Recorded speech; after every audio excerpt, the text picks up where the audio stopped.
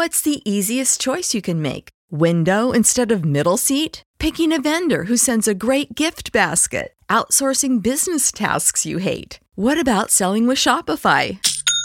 Whether you're selling a little or a lot, Shopify helps you do your thing, however you cha-ching. Shopify is the global commerce platform that helps you sell at every stage of your business. From the launch your online shop stage to the first real-life store stage, all the way to the did we just hit a million orders stage. Shopify's there to help you grow. Whether you're selling scented soap or offering outdoor outfits, Shopify helps you sell. Wherever and whatever you're selling, Shopify's got you covered. Sign up for a $1 per month trial period at shopify.com/try. Go to shopify.com/try now to grow your business, no matter what stage you're in. Shopify.com/try. Welcome back to episode 39 of Ancient World podcast. So we continue the part of looking into Dante's work, the Inferno, and we're looking at Canto 7 and 8, and when he goes into the fourth and fifth circle of the upper hell. So two of the deadly sins, lust and gluttony,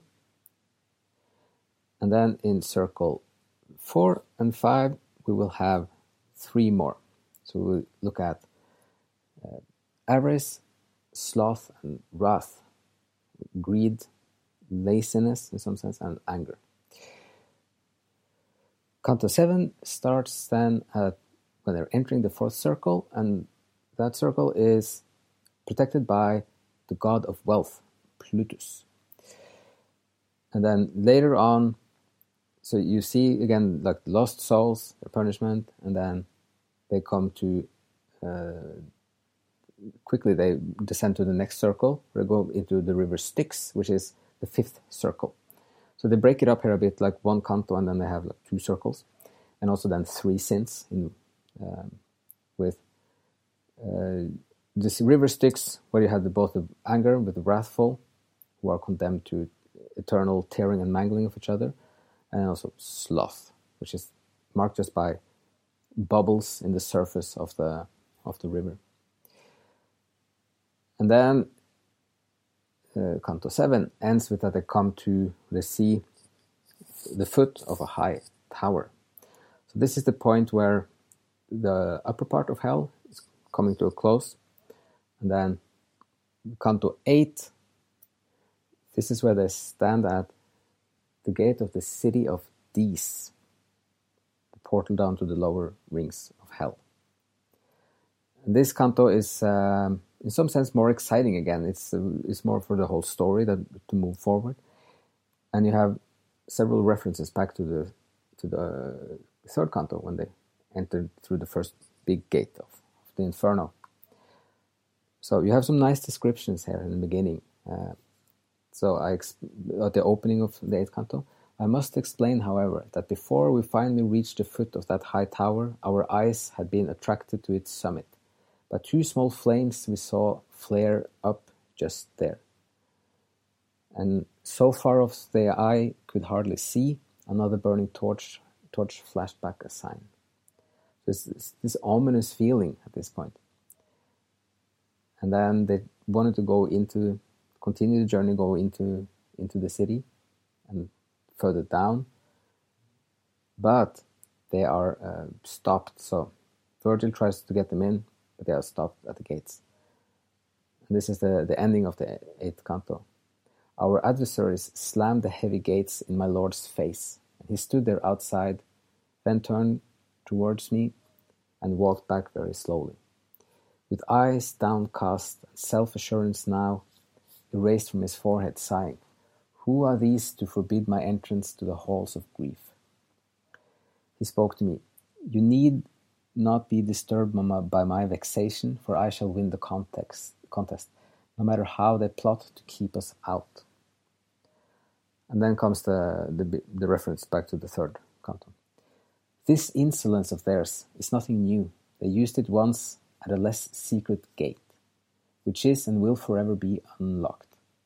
You saw the deadly words inscribed above it, and now already past it and descending, across the circles down the slope alone, comes one by whom the city will be opened.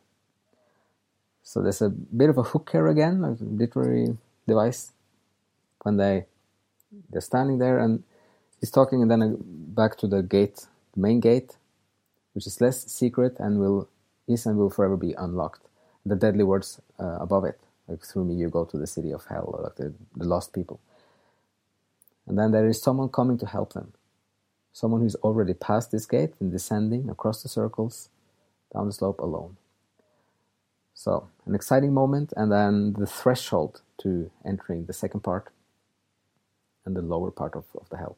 So the upper part again is for the 5 sins of lust, gluttony, avarice, sloth, and wrath, also called incontinence, the sins of the wolf, one of the 3 beasts in the beginning, in the first canto.